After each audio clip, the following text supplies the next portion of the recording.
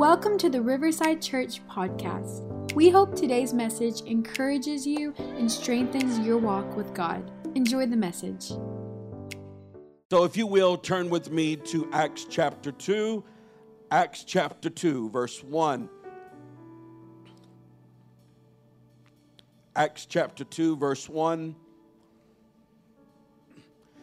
The scripture says in the New Living Translation this morning, on the day of Pentecost, all the believers were meeting together in one place. And suddenly, there was a sound from heaven like a roaring of a mighty windstorm.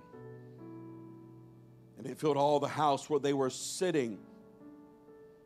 Then what looked like flames of tongues and fire appeared and settled on each of them. And everyone present was filled with the Holy Spirit and began speaking in other tongues as the Spirit gave them this ability. As the Spirit gave them this ability. The point that we want to extract from this is that they were all in one place.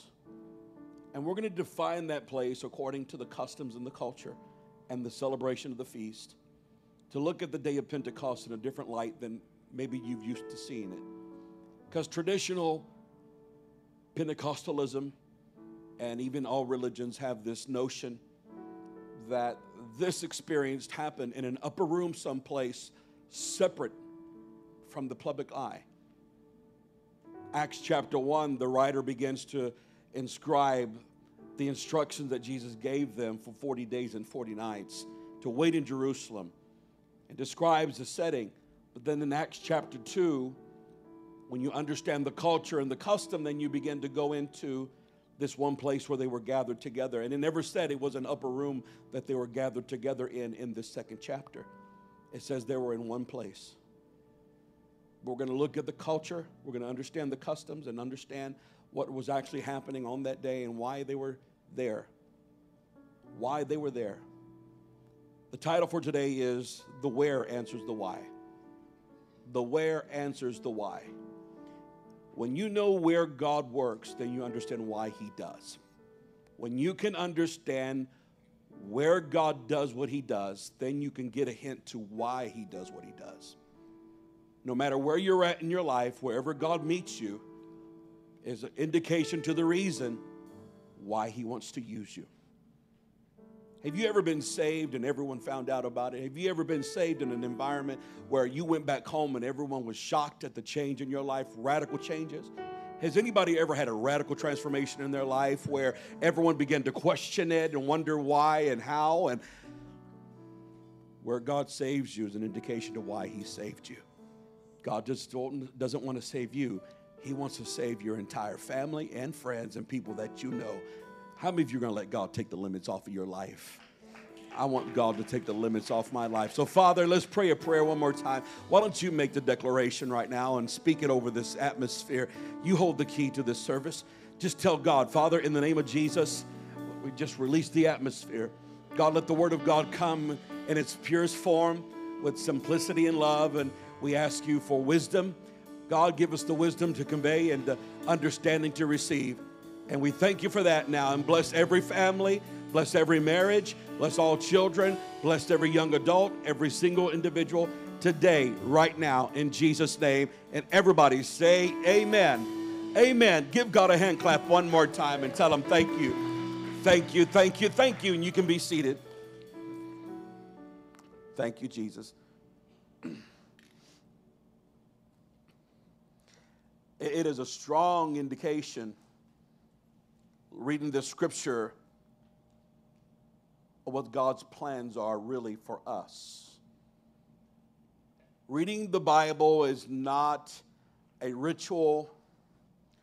It's not a scheduled moment for you to just gain knowledge per se.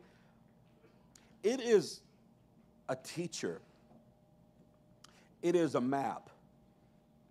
It's the pilgrim compass. It is the shepherd's staff. It is so much more when you read it and you get indications of what your life should be and why God does what he does. To understand why God did what he did on the day of Pentecost, you have to understand the feasts. The feasts that the Israelites had were 7 festivals, and their worship and honoring God and remembering where God brought them from. And the first 4 are an indication beginning from the deliverance, an indication of God's freedom in their life, to remember that God is a deliverer. The first of that is called Passover. The first feast of the celebrations that they have is Passover, and Passover was to commemorate how God brought Israel out of Egypt. It was to help them remember that they were set free by the blood of the Lamb. It was there to remind them that God, no matter where they're at, he is able to deliver. And they celebrated that moment. And then there was the Feast of Unleavened Bread. And then there was the weeks that led up to, between that time, led up to Pentecost. That was at least 50 days. But in that time frame of weeks, that time frame that they stayed there waiting for God to answer through Moses, the time that Moses, when he ascended up into the mountaintop to worship and to seek God, that they waited to hear from God. When Moses came down to release the word of the Lord and the instruction and the commandments that had been given, that was on the day of Pentecost. And from that time, they kept this tradition. But that day that God visited his people through Moses and gave instruction, all the nation of Israel was there. So as a reminder to the nation of Israel, every year they would go back to Jerusalem, to the temple. And all the nations would gather together that were Jewish from different parts of the world, would come, and they would all travel. And they would come to the temple. And in that temple, there were times of prayer. There are different time slots. We know about the watches and the different hours of prayer. And during that time of prayer, they would leave from where they were at, and then they would go into the temple. Everyone had a place, and everyone was traveling, but there at the time of prayer, everyone would congregate. So when you read and you understand that there were people in the temple that day worshiping, this is where the disciples were as well. Now, I believe they did continue to pray, probably in an upper room someplace, of course. But when during the time of prayer, they went down to the temple where everyone was. And within that temple, of course, they didn't have air conditioning. Windows were open. Everyone could look in, just to kind of give you an idea of what it was like. And whoever was there will be focused on God. And this is why they traveled. They came to where the temple was to remind them to celebrate. And on that Pentecost, the Spirit of God moved during that prayer moment, that hour of prayer. And when God's Spirit hit that congregation, I believe possibly there were others other than the disciples that were touched, because God visits hungry hearts. 120 of them, to be accurate. Now, if you can imagine having church and then just a select group of people had this experience where all of a sudden they're praying, and now they're starting to speak in an unknown tongue and worshiping God and magnifying his name is what the scripture says. And then the other nations that were there that had come for the celebration were hearing their own dialect come from them. And they began to get kind of confused, worried. What does all this mean? And then they jumped and accused them of being drunk. They accused them of being crazy. And that's where God moved on Peter to stand in the gap and tell them this isn't what you think it is, right? But what's really cool and really powerful to think about in this moment is the fact that when God was fixing to establish his church, or the ecclesia of God, the called out ones, or start his family and pour his Spirit out, he did not do it in a private room, but he did it in an area where everyone could see. He did it in the open, where people would be able to look, whether they were curious or whether they would judge, it didn't matter. They were exposed and they were experiencing God, and those that were experiencing God apparently did not care. Have you ever been so desperate enough where you didn't matter who was sitting next to you or who was around you, where you know you needed something from God, and you didn't care if somebody thought you were strange, but when you need something, you need something. When you need a touch, you got to have a touch. And this is what hunger does. Hunger will drive you to a place of intimacy with God despite what people think and say, despite what people are doing, despite who you had an argument with, right? It's like the old couple that came to church at one time, and when they came in, they were arguing in the car, and they argued all the way to the church, and now they're sitting in the front row, and the husband who was arguing with the wife, he was standing up, he was worshiping God, he was clapping his hands, he was amening the preacher, and the wife said, "You hypocrite." He looked at her and said, "I'm mad at you, not Jesus. Jesus ain't done nobody any wrong. God's been good to me. I'm not mad at God.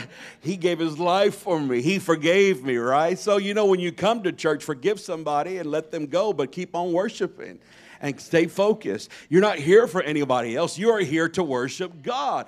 You can't look and see what everyone else is doing. Thank God you're all here. I thank God for that. We had a great service this morning as well, packed house. It was great. People are still traveling. Wonderful. Thank you for watching online. We're glad you're even online with us. But you didn't come online to see me or not necessarily hear me, but what God has to say through me. If there be a message, if there be a word. But it's not done in private. This is for everyone to see. Anyone can watch online. Anyone can come in through these doors. Anybody can step into what we're doing. We're not doing it in private. We're trying to get it out there in the public and with the people. And there are different ways of expression. There are different things that we would do here in this church than any place else. There'll be times if God moves, then we're going to move with God, right? This past Wednesday, it was God that moved into this service on a Wednesday night, and many people were delivered that Wednesday night. If you were here, it's a powerful moment. And there were people that got delivered from things in their life, and there was a different expression of the Spirit, but it wasn't done privately. It's online for somebody to watch. When you know the where, you'll understand the why. The reason why God poured his Spirit out, gave birth, and established the institution of the family, I believe, is what the end goal really is. I don't think God just wants a people. God wants a family. It's because he did it in a place so he can win the world. Because if the world doesn't see what happens in this moment, they may never have the opportunity. The first point and the only point I want to give you is this: God wants the world to see and know about your experience. God wants the world to know about your experience. This experience with God, and that's what we call it, because relationship is about experience. When you meet somebody, you are there to experience them in language, conversation. That's connecting, sometimes intellect to intellect. You want to experience their intellectual being. You want to share emotion. It's an emotional relationship, and then you want to be physical if you get married, right? That's, I think, the end goal for most guys. But the thing is that before you get to know somebody, you have to get to experience them, and most of that happens through relationship of speaking and talking. Without an experience, there's nothing to invest in. Well, the same goes for God. God is not a religious figure that's in the back of our minds, as someone that can't, hear what we're saying, and someone that we can't talk to because he's just an idol. God is real. God is alive. Jesus is alive. There are people here to validate that and know that, the fact is you wouldn't be here if you thought he was dead. You're here because you know he's alive. And how do you know he's alive? By faith and experience. He responded, and some of you have been set free, and some of you have been redeemed, and all of you have been redeemed. And there are people here with different experiences, but it didn't all happen for you to stay in the dark. God did it in the dark, brought you out to be in the light, and he wants people to know what happened to you in your life, because that's where people get direction. That day when God poured his Spirit out in the middle of town at the temple in front of thousands of people, it was done intentionally and all part of God's plan so the world could see. And the scripture says that day 3,000 souls were baptized and added to the church. They didn't have social media, Facebook, Twitter, Instagram. They had no microphones, no amps. They had no LED screens. They didn't have the haze. They didn't have the eye, the lights going. They had nothing. What they had was an experience. They had an anointing. They had an experience with God. There is something about experiencing God that our children need to know about, not just learn about or talked about. God saves you in the circumstances that you're in so the world will know he is able to do it for them too. If you're here and you ever let's just do a little test right now. If you're here this Sunday morning and God ever delivered you from alcohol addiction, will you raise your hand if God ever delivered you from, you know what? Would you be as so bold to stand to your feet if God delivered you from an addiction, alcohol or drugs or pornography or any kind? Look around. If God can do it for them, God can do it for you. If you're here this Sunday morning, stay standing up. If you're here this Sunday morning and God delivered you from depression or some type of an emotional imbalance or some type of suicidal tendency or some type of fear or anxiety, stand to your feet. If God can do it for them, then God can do it for you.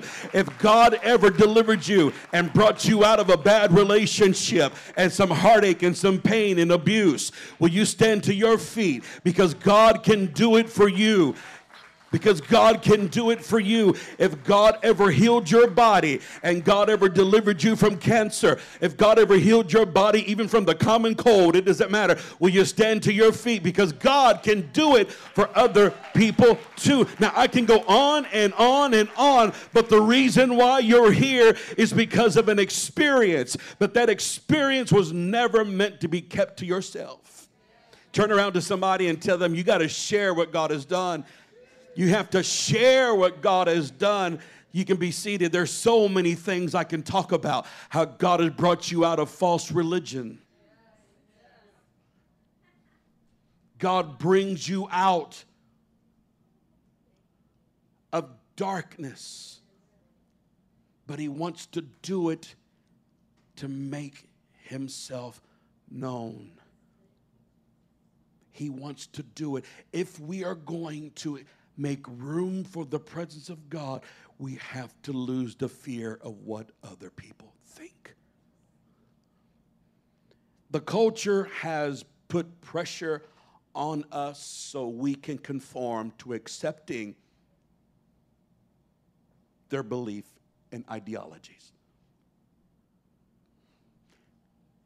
I'm going to say it again. The culture that we are living in now, if you thought you had pressure being in high school,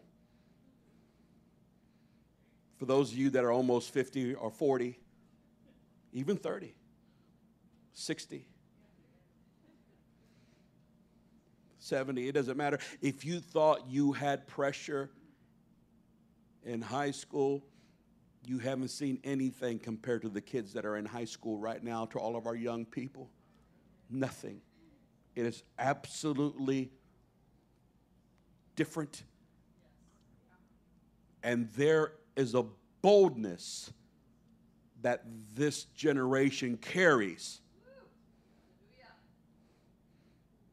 There is a boldness that the enemy has on its children, seed, and followers and believers that our children need about Jesus.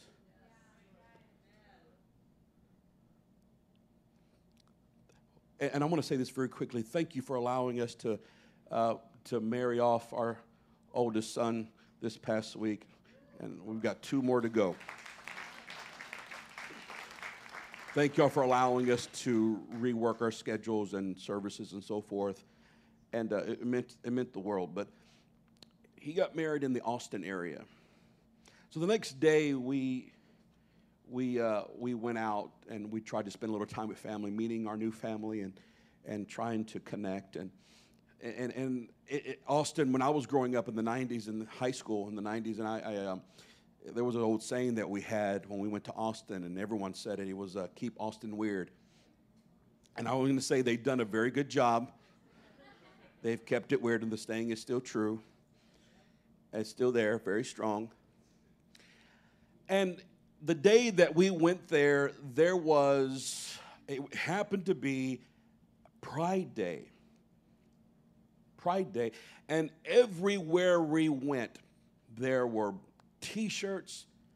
There were people with different rainbow hair, which is cool if that's your thing, but not cool if you're going to force it on everybody, right?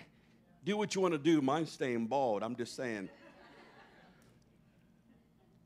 But everywhere we went, there was that spirit of belief. You can feel it when people believe something and they're proud about it. And there was, I heard a couple of times somebody say Happy Pride Day. And it provoked me personally to a little bit of jealousy, or I can't really describe how I felt. I felt kind of like, well, I thought, why aren't we as bold about our beliefs and love for Jesus like they are about theirs? And the reason is, are you ready? Are you ready? Are you sure you're ready? If you're not ready, don't say you're ready. Because I'm fixing to tell you something that should provoke both of us. Could it be that the people that are raising them are just as bold as they are? And could it be, could it be that the reason our children aren't as bold is because the parents aren't as bold, are afraid to what they believe? Because all we know how to do is convey our beliefs religiously, in the sense of, well, we don't believe that, or judging somebody because of the wrong that they do. But when's the last time you said Jesus loves you, or I'm praying for you, or praise God, that's a great thing, or hallelujah? That sounds a little bit too weird, right? People may think you're drunk.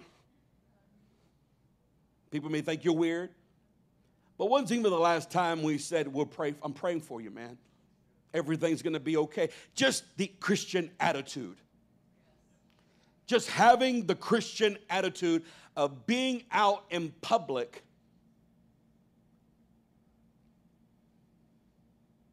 to convey the same sense of confidence that they have in their ideologies. Where's our passion? Where's our boldness? Where's our courage? Because in Christianity, what it really is, it's been molded into what we can't do, the rules. And that's a defensive move. The church plays defense because they're afraid of becoming tainted with the world's customs and ideologies.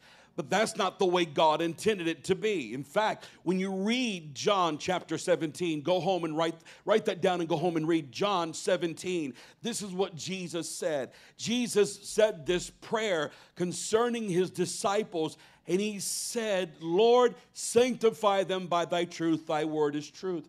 As you have sent me into the world, now I send them into the world. That people that believed in me shall believe in their words also. Speaking of his disciples, he said, I pray that you keep them. Don't take them out of the world, Lord. Just keep them from it.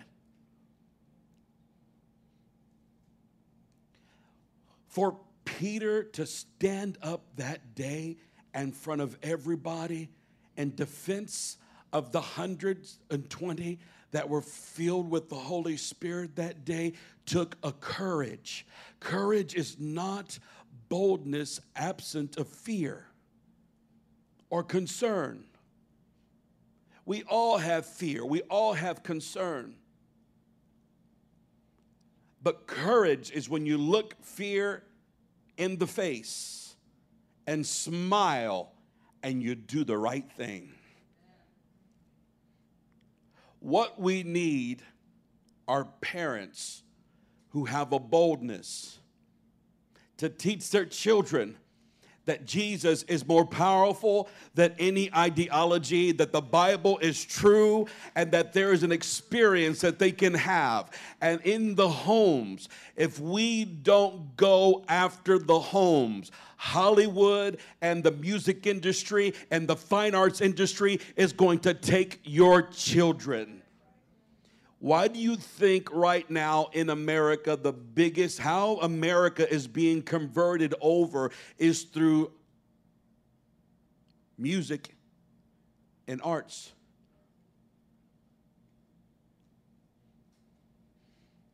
Why is that? The culture is being conformed by music and the arts. Why? Would you like to know why?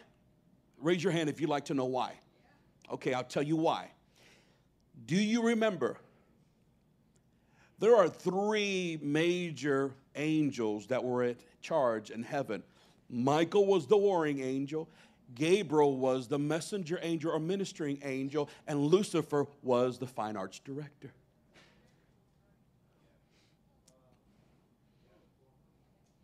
Guess who was kicked out of heaven into the earth?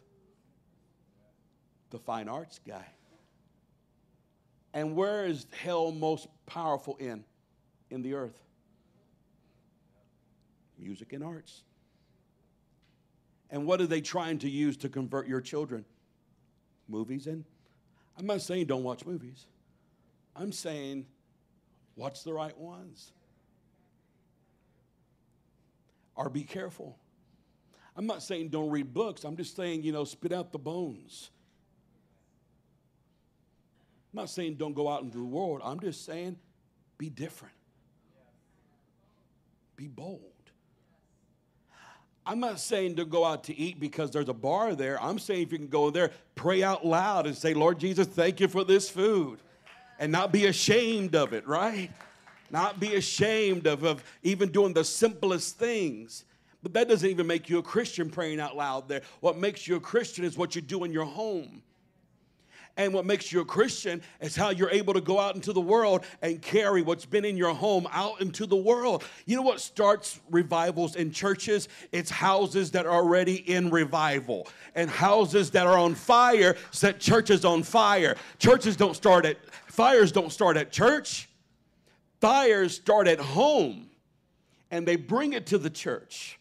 And what God is after the church, the families. God is after the families. He's after parents whose hearts will wake up to train those children. He's after parents who will come together and begin to pray together and begin to live this life and take the word of God and begin to share it and to teach it and to train up a child in the way they should go. So you'll either be one kind of parent, one or two kinds of parents or influencers in your life.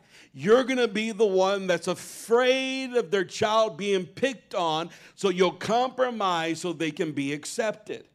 Or you'll be the parent that will instill good values, instill the word of God, instill prayer into them, so when they are picked on, they can say, I don't care, I love Jesus. Oh, trust me, I've been there before. I have been there with my boys and my girls, especially my boy. My boy was being bullied. I wanted to go down to the, right? Don't even have the words, right? Anybody else here? Am I the only one that's ever wanted to go down to the school and talk to the teacher? Or going to the playground, like you're waiting, right? Oh, it's 12:30. Just sneak over there. Trip the little boy, whoever. Right? Anybody else feel that way? I'm just being honest. Preachers have those tendencies too. They're lying if they don't. Well, maybe. Maybe I'm lost.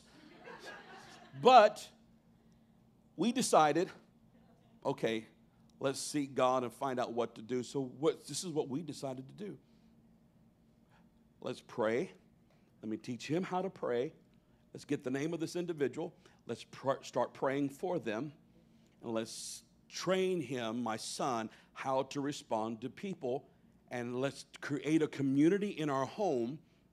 Listen to this now. Let's create a community in our home where when they do come home, they feel strength from the family because there's love in the family. There's laughter in the family.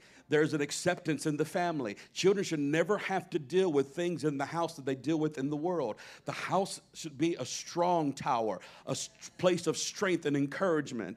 And then when you can train them up and they have the confidence that you've instilled in them, it doesn't matter in their little hearts what other people think. They know they've got Jesus. They know they've got their family. They know they got their church family. This is why it's so important that we come to church to build up other people, to encourage other people. It's not about us more than it is ministering to other people. It's all about watching others and their lives change. And then we take it home and apply the application of the message.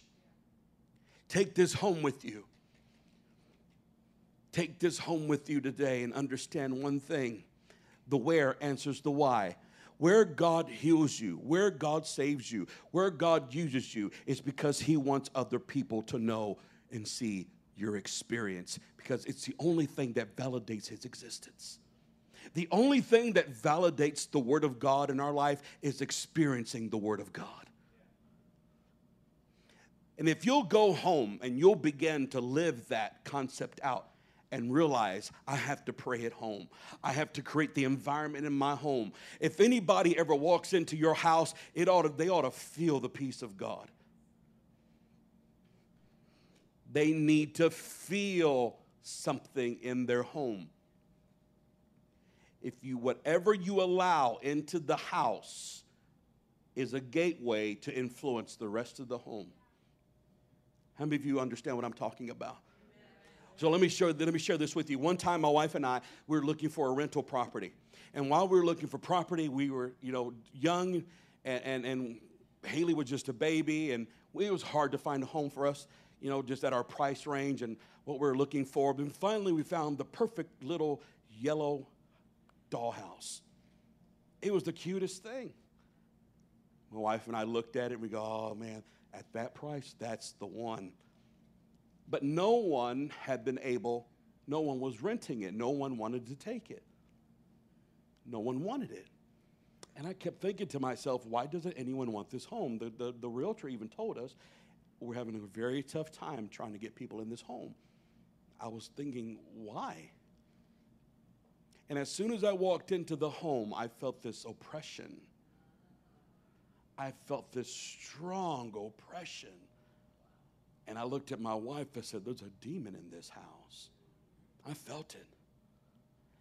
And I was looking for, I know how this works, and I knew how it worked already. So I was looking for the signs.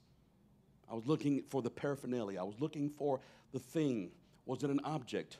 Was it a statue? Was it music? Was it movies? And I started walking through, looking at the house. They were showing us there was still furniture in there. And I looked at all the movies that they had. And I said, no, there's nothing there wrong. Nothing in the world. And finally they say, and this is my son's room. And they open up the son's room. And there it was. All demonic posters. Heavy metal. Black. Dark. And the presence was so strong in that room. And then I said, that's why. The parents allowed a child to bring things into his life. And it's affecting even the real estate market.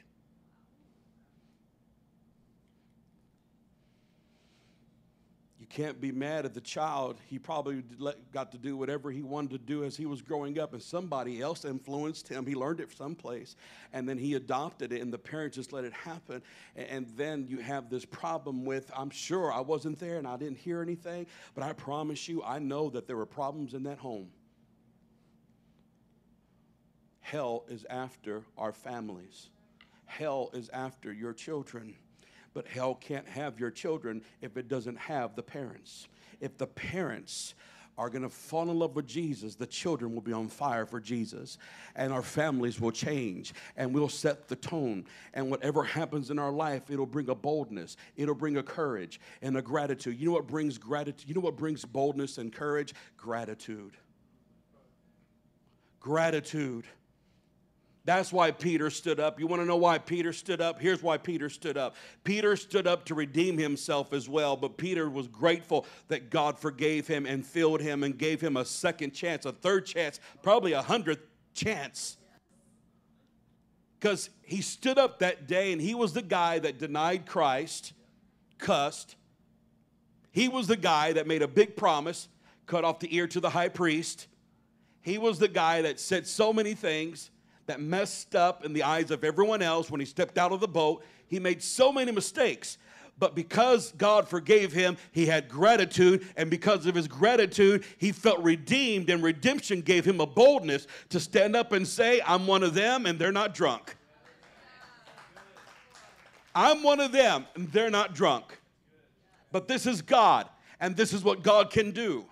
Have you been in a place before in your life where you felt like, okay, I have to, now just be real with me, okay? Give me a nod if this is you, because I've been here before myself. When you get into a new job and you're just a baby Christian, have you ever done this before where you get all the new employees coming in, or you're going to school and everyone else is cool and you're trying to be like them but not like them? Just enough to be accepted? Like I got to fit in here? Like I got to be friends with everybody. And then all of a sudden, here comes that strong believer that knows you and goes to church with you. And in your mind, you're thinking to yourself, oh no, here comes Brother Chris. He loves the Lord. He's going to start talking about church. He's going to start talking about the Bible. He's going to start saying it's like churchy things. Trying to get a fresh start here. Can I tell you that people already know where you go to church and what you do and how much you love God? Because they can feel you if you have it. You can feel people. But where God saves you and what God wants to do with you is an indication of how God wants to use you. And God wants to use you to change the world.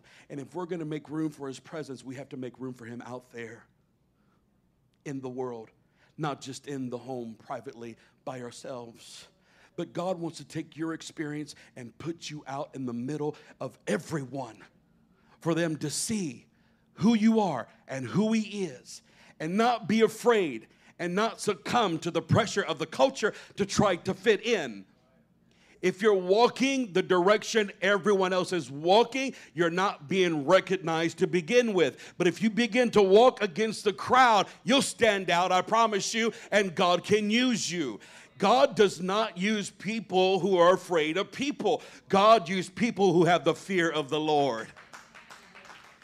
And having the fear of God is not a religious issue. It's having a reverence and a gratitude towards the things of God, where you can stand up if necessary and say, I've been saved and I've been redeemed, and I know that you're going through something, but I believe that there's a better way and that there's a God who's able.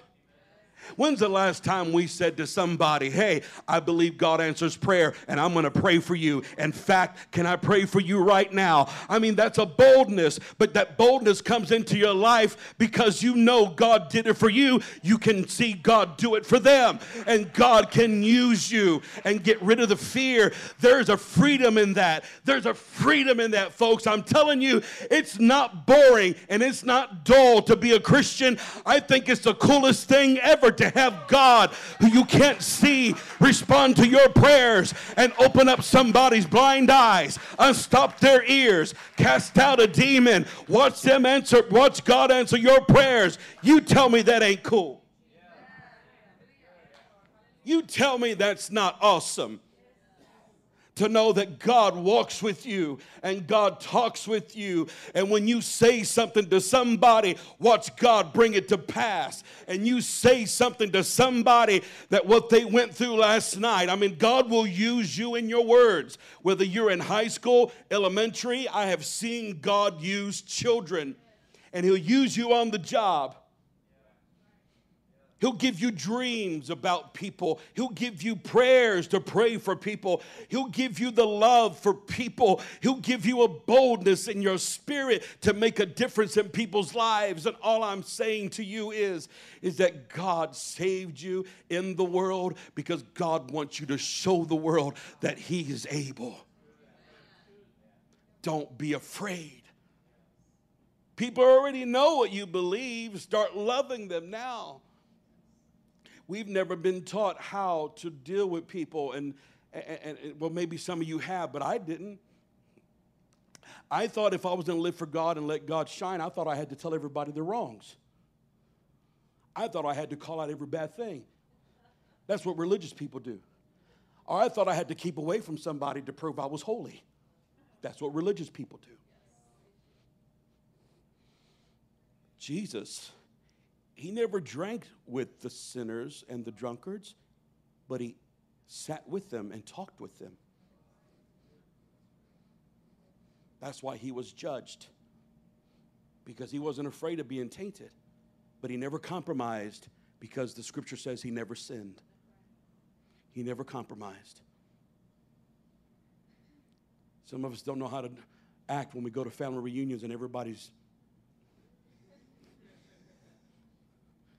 I'm not going there. How are they? Now, there's a point. I understand. Now, how can I say this? If there's smoke everywhere and everybody's fighting and drinking and doing all these things, I get it. You have to make a choice for your children what they need to be around. I get that. But if there's an aunt and an uncle or somebody in your life that doesn't believe just like you do, that doesn't give us the right to judge anybody. That gives you the initiative to love somebody and pray for somebody. But if you never teach your children how to reach out to people and love everybody, they're going to stay in their mind, and as Christians, they're going to think Christianity is about hating certain people and only being with good people. Therefore, what you just created was an isolation movement. And no one's going to win the world. No one's going to see Jesus in their life. But when you can teach your children to love everybody and a proper balance and a proper approach and help them understand, son, daughter, God saved us to make a difference in people's lives. And we have to love them. And we have to go after them. But if we're going to see a change in the world, we have to see change in our home. We have to come together. And that's the safe haven for our children right now. You can send your children to public school and teach them not to be indoctrinated. You can teach them how to be strong, how to live in the Spirit, how to pray together and stay together, and teach them before the teachers get to them, but they can analyze what they have. And I mean, it's your call. You do what you want to. We may all end up homeschooling our children one day. Who knows? There's nothing wrong with it. But where and what point do we teach our children how to live for God? We educate them as we grow in this world because God wants to set people free. But we make room for His presence by exercising it in the world. Take the presence of God outside the church and outside your home and take it to work with you. Take it to school with you. Be kind, be loving. And when the word of the Lord comes to you, if you're praying, I promise you, when the word of the Lord comes to you, it will come to you and an anointing will fall and God will make a difference in somebody's life. Come on, Haley. Come on, Haley. Here's what I want to close with right here, and I have so much more scripture. But if you can recognize in my voice and in this sermon and in this lesson right now, we're after something. We are fighting for your children, fighting for your families.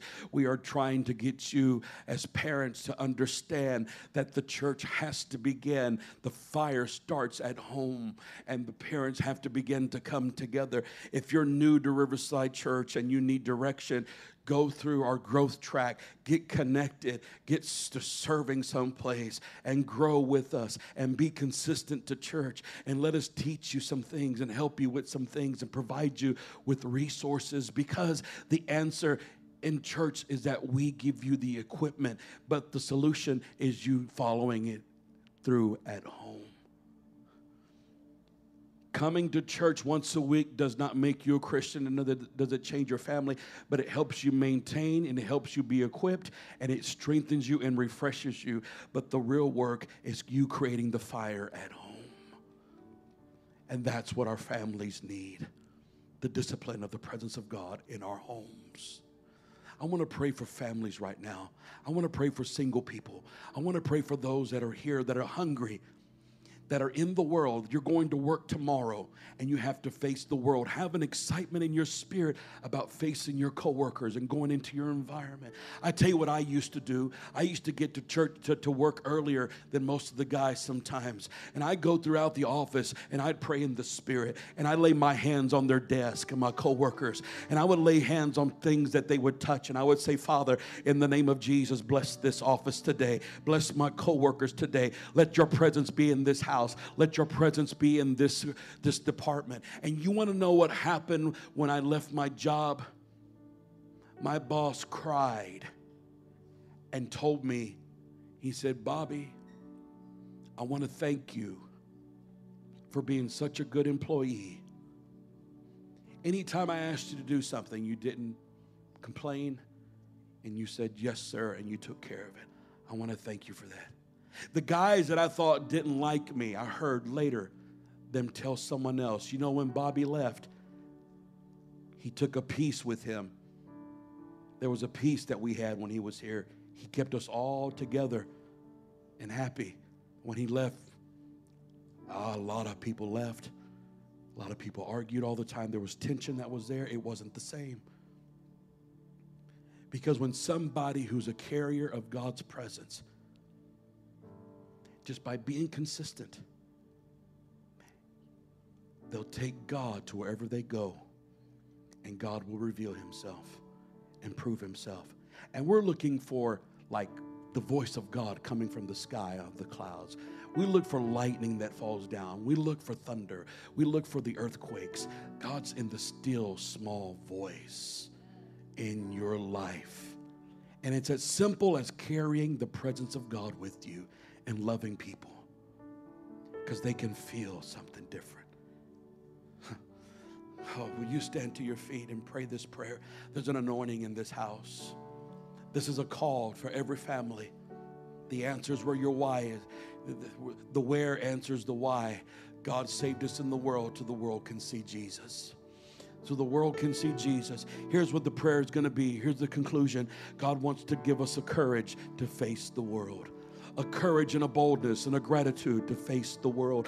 God didn't call you to comply and to compromise yourself and your integrity. And just because you don't do what they do doesn't mean you can't be who you are. People will love you for who you are. People love people who are loving. People love people who are considerate. People love people who have values and have convictions, and they respect people who take a stance for what they believe. No one has to make you do anything or act a certain way, but if you'll just have Jesus in your life, you'll begin to influence other people, and you'll begin to release the Spirit of God into your atmosphere, and you'll begin to see lives changed, and they'll start coming up to you and asking for prayer, and they'll start coming to you and asking you for answers and getting direction. And what does the Bible have to say? I'm telling you, we need a boldness and a courage in our life to be what God's called us to be. Will you make that your prayer right now and say, Father, in the name of Jesus, give us a boldness, give us a courage, anoint me, anoint my house, help me raise my family, let me be consistent in home, let me, God, just be one with my spouse, let me be one with that, God, that person you called to be with me in my life, let me grow with them, let me begin to do the right thing, let me begin, God, to teach my children and to teach my family not to religiously follow you, but to passionately follow you out of a love, God, that you would change our thinking and change our attitude, that God, we don't have to be religious, but we must be relational. Right now, in the name of Jesus, Father, let that spirit, God, that contagious spirit, Father, fall on us right now. Right now, let it fall upon every hungry heart, upon every hungry heart. Husband and wives, hold hands together. Children with your parents right now. In Jesus' name, we speak over our family. In Jesus' name, we release this over our children. In Jesus' name, Father, right now. Come on, somebody lift your voice and break it. Lift your voice and break it. Lift your voice and break it. God wants to impart something to us, and He's letting your flesh get in the way. Don't let your flesh get tired right now. Just speak it out by faith and say, Lord Jesus, we receive a new anointing in our life, an anointing and a wisdom and a mantle to raise our children, to guide our homes, to direct our homes. Father, in the name of Jesus, right now, right now, right now, right now, right now, in Jesus' name, my children are set free. My husband is set free. My wife is set free. My grandchildren are set free. Raise up our homes, dear God. Raise up our homes. Father, clean the house. If there be anything in our homes, God, that will give hell a gateway into our family, make us aware of it, God. Help us to remove it right now. If there's anything, God, in our family that is not pleasing to you, dear God, we pray right now, Father, give us conviction about it. Help us to raise up a strong family. Help us to not be ashamed, dear God, of who we are in this world. But let us love people. Let us pray for people. Let us, God, pursue your presence. And let us, God, do it all for the glory and the honor of the Lord Jesus Christ. In your name we pray, and everybody, if you believe this, just give God a shout of praise and a hand clap and tell Him thank you. Come on, solidify it right now and tell Him, Lord, I receive it. With your help, I'm going to walk in it. With your help, I'm going to walk this out in Jesus' name. How many of you know that if you have a strong family, that you have brought security into your life? And there's nothing you can't face. Are you excited to go back home and let this thing begin to resonate? How many of you are going to start applying this stuff in your life? Say it again. Say, God, give me the courage. Say, God, give me a boldness. Say, God, anoint our homes. In Jesus' name we pray. Come on, one more time, give him some praise. Come on. Thank you for listening to today's message. If you liked what you heard, be sure to subscribe and share it with a friend. For more information about who we are, visit riversidechurchtx.com.